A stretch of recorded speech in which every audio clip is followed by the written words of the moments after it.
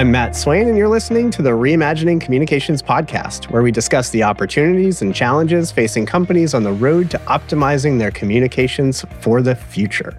Today, I'm excited to be joined by Joseph Lowe, Head of Enterprise Platforms and Co-Head of AI at Broadridge. Joseph, thank you so much for joining. Glad to be here, Matt.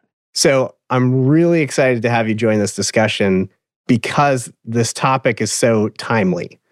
Just over a year ago, or a year ago today, depending on when you're listening to this session, ChatGPT launched, which was November 30th, 2022. And within 2 months of its launch, it had reached 100 million users. It brought a significant amount of attention to generative AI and its natural language capabilities. So to set the stage for our conversation today, why don't you take a minute to introduce yourself and share how long you've been working with AI? Yeah, absolutely. ChatGPT has really taken the world by storm. It's important for people to understand that AI has been around for a long time, but what's really been amazing about ChatGPT and everything that OpenAI has been doing is that it's really finally feels like the killer use case is here. Finally, everyone gets it. Whether it's your kids in school, whether it's your boss, they get AI now. And I think that's super exciting. My role at Broadridge is all about enabling all the products and services we have to be able to support AI, because our clients are expecting that from us. And our clients are looking for ways to use AI to personalize their communications, to automate their business processes, and hopefully, to generate new revenue opportunities as well. So we're really excited about that. Excellent. And can you share a little bit about how long you've been working with AI? Yeah. So I've been working in AI for the past 5 years now. One of the amazing things about Broadridge is that we're really at the center of a lot of things that happen around communications as well as in the financial services space. And so as a technologist, we have an abundance of data, and that makes things really exciting. I'd be curious also about what your initial reaction to this explosion of interest around the launch of ChatGPT was, because as you mentioned, you've been in the space for 5 years and others have been in the space for 20 years, right? And it's really interesting now to see what the last year has done for that market space. I mean, my goodness, it's really changed everything. And that's hyperbole, but it's the truth. And the reason is the expectations for AI has completely changed. Even if you roll it back 2 years ago, enterprises, our clients were still very much talking about, let's do a pilot, let's do a POC. What are the AI use cases? And we're so far beyond that now because everyone, as soon as ChatGPT came out, was aware that AI is not only just a concept, but it's a real thing that has real benefit. Whether it's writing a poem for your child's teacher or whether it's writing an Excel formula. For me, my reaction when ChatGPT first came out, I was obsessed. I was talking to ChatGPT all day, and my wife had to say, it's time to let go. And I asked ChatGPT, my wife wants me to leave you. What should I say? And ChatGPT said, well, the secret to a happy life is a happy wife. So you should listen to her. Yeah, I think about my own use of ChatGPT in the last year. And yes, it's kind of playing with the witty song or the poem, showing it off to a friend at the bar. I recently did my personal mission statement using ChatGPT as basically a mission statement builder. I said, ask me these questions and then write my mission statement for me. Now, of course, I then took its final output and slimmed it down and personalized it to me, but it got me further along than I was before. So I think there are all of those more fun use cases or early practical application use cases. And then there's, of course, like transformational. How does this change the way we do all of our work? I know you were just at the OpenAI Developers Conference a few weeks ago. Were there any highlights from that event that particularly stood out? Again, kind of thinking back like a year in review, how far have we come? Oh, it really was an eye-opening event, not just because OpenAI has done an amazing job bringing ChatGPT to the world, but really how they've engaged in the developer community. One of the things that developers is they like to find the shortest path to get something done. And we love to procrastinate. the energy that was in the room was around the impetus to build. After the keynote, you could just feel a rustling of the chairs as everyone pulled out their laptops from their backpacks and started developing. AI has such a transformative power and will have such an important component to this that developers can't help but start developing and start coding. Some of the main things that they announced that got me really excited, both from a personal perspective, but also for enterprises like Broadridge, are much needed features, and enhancements to things like GPT-4, which is already the best model, but now with a much longer memory or context length, 16 times longer. So now you can put entire instruction manuals, entire policies and statements directly in and be able to chat with it, do analysis on that. They somehow also made it about 2.5 times cheaper to run the same model. And then, of course, OpenAI has really signaled that they want to help businesses, developers, startups with the entire value chain, where some of the things that people were doing, OpenAI is now doing as well. So overall, it's been pretty exciting. It's definitely exciting. So the topic of generative AI seems to come up in just about every client conversation we have these days. I assume it's the same for you. Can you provide some examples of generative AI use cases that you see clients looking at today? Our clients started out being really focused on internal productivity use cases. When people saw things like ChatGPT, immediately enterprises started thinking, how can we apply this to our own data sets, our own knowledge? Right early on, when GPT-4 launched in March, Morgan Stanley, for example, was a launch partner where they wanted to bring in all their advisor documentation, policies, and guides directly into a chatbot that advisors could use to get help. But we've seen since then, there's more appetite now that people understand the technology a bit better, to apply it in client-facing ways. For example, personalizing communications, automated reconciliation of disparate data sources, but also actually using it to do really exciting things like we have around pre-trade analysis for bond trading. Yep.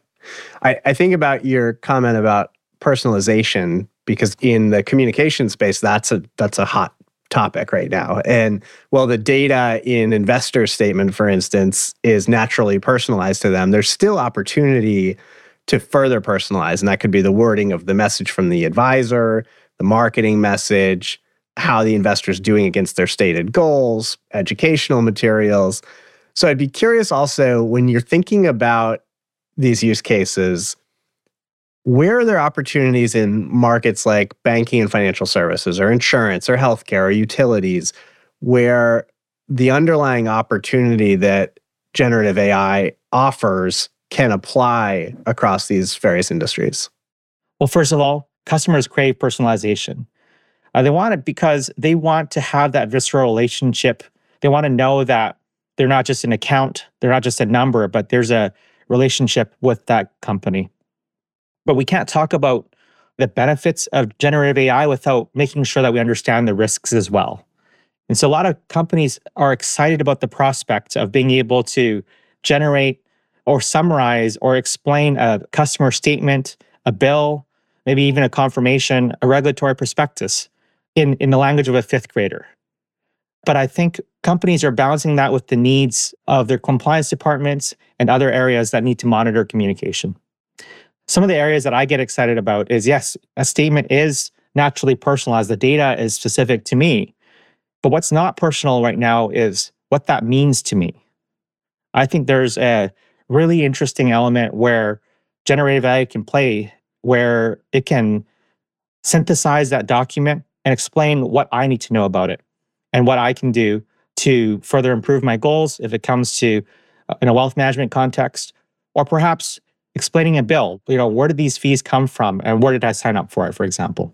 Yeah, those are great examples. And you started to go into where you wouldn't want to use it. And I think that's an important point, especially from a strategy perspective. I think we have a lot of enterprise executives that are being given some level of directive that they need to figure out how to use AI in their business.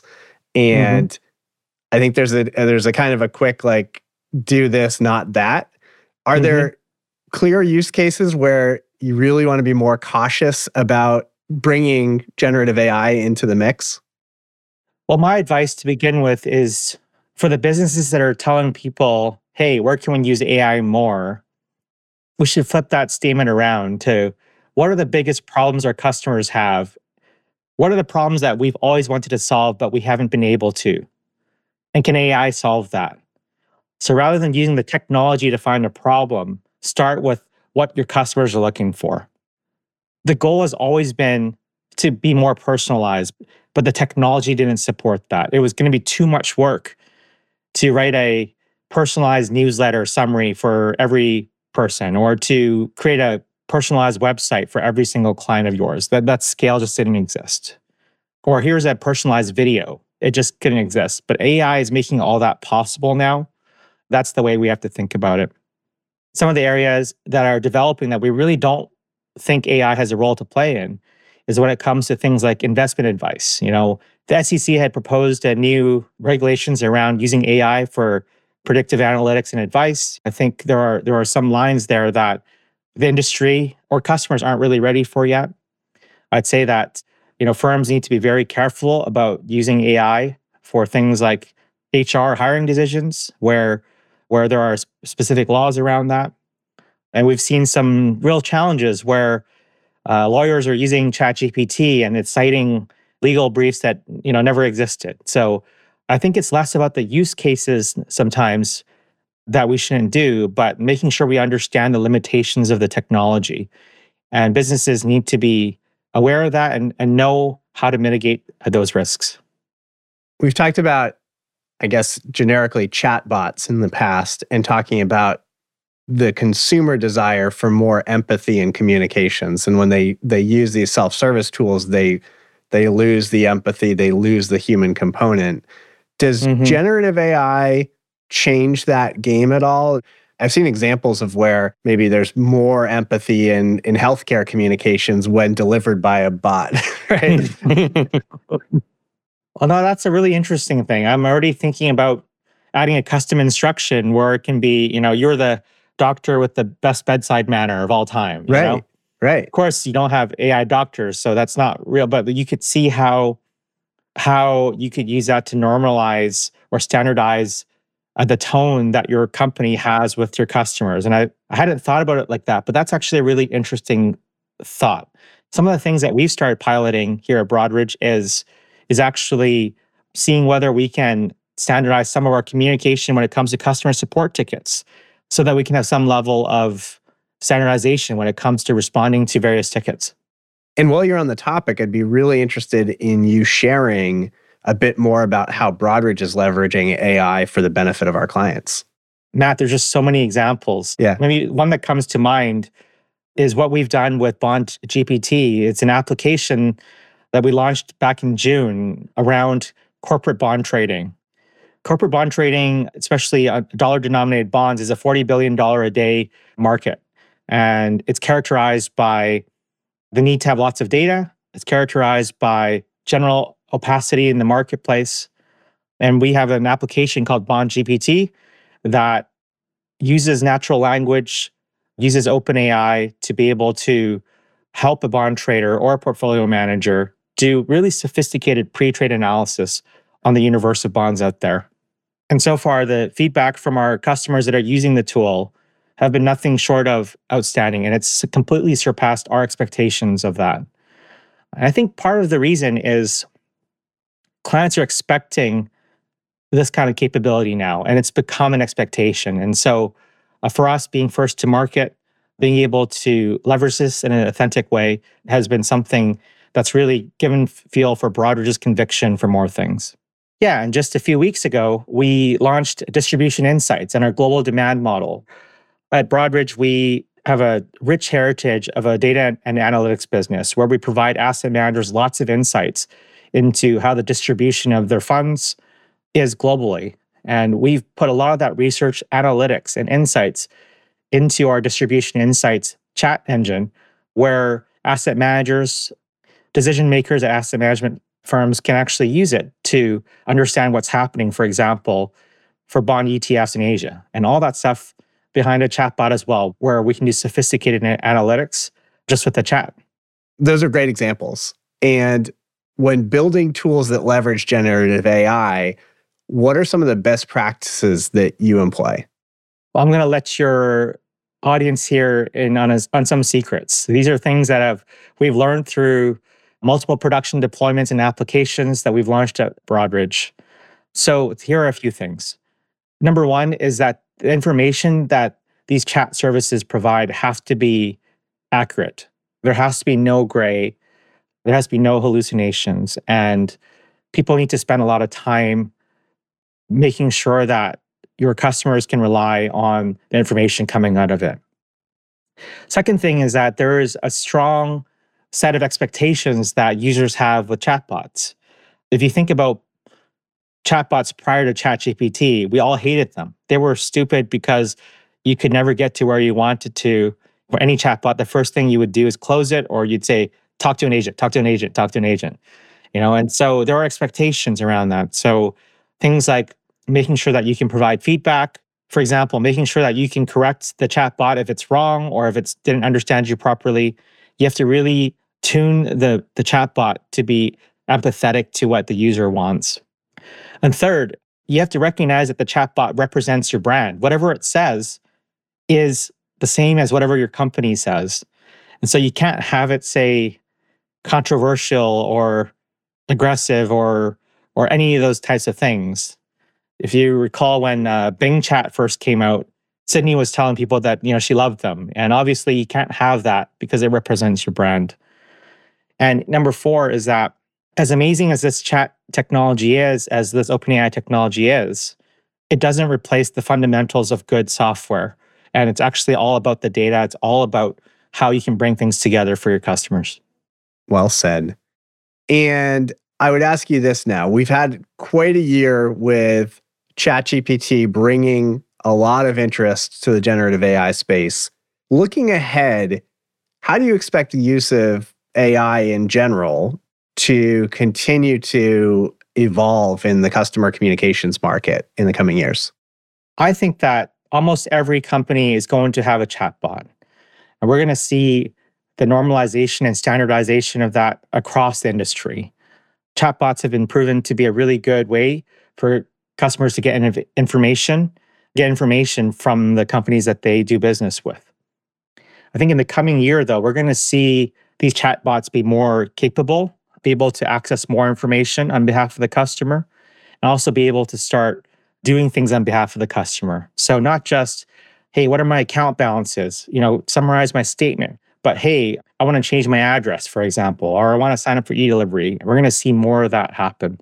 And if we maybe look even further, my hope is that these chatbots can start communicating with other chatbots so that we can save customers even more time across multiple lines of business at a company. I love it.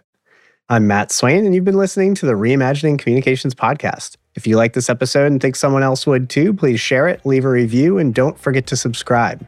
And if you're ready to reimagine your communications experiences, consider the Broadridge Communications Cloud, an end-to-end platform for creating, delivering, and managing omnichannel communications and customer engagement. To learn more about Broadridge, our insights, and our innovations, visit broadridge.com or find us on LinkedIn.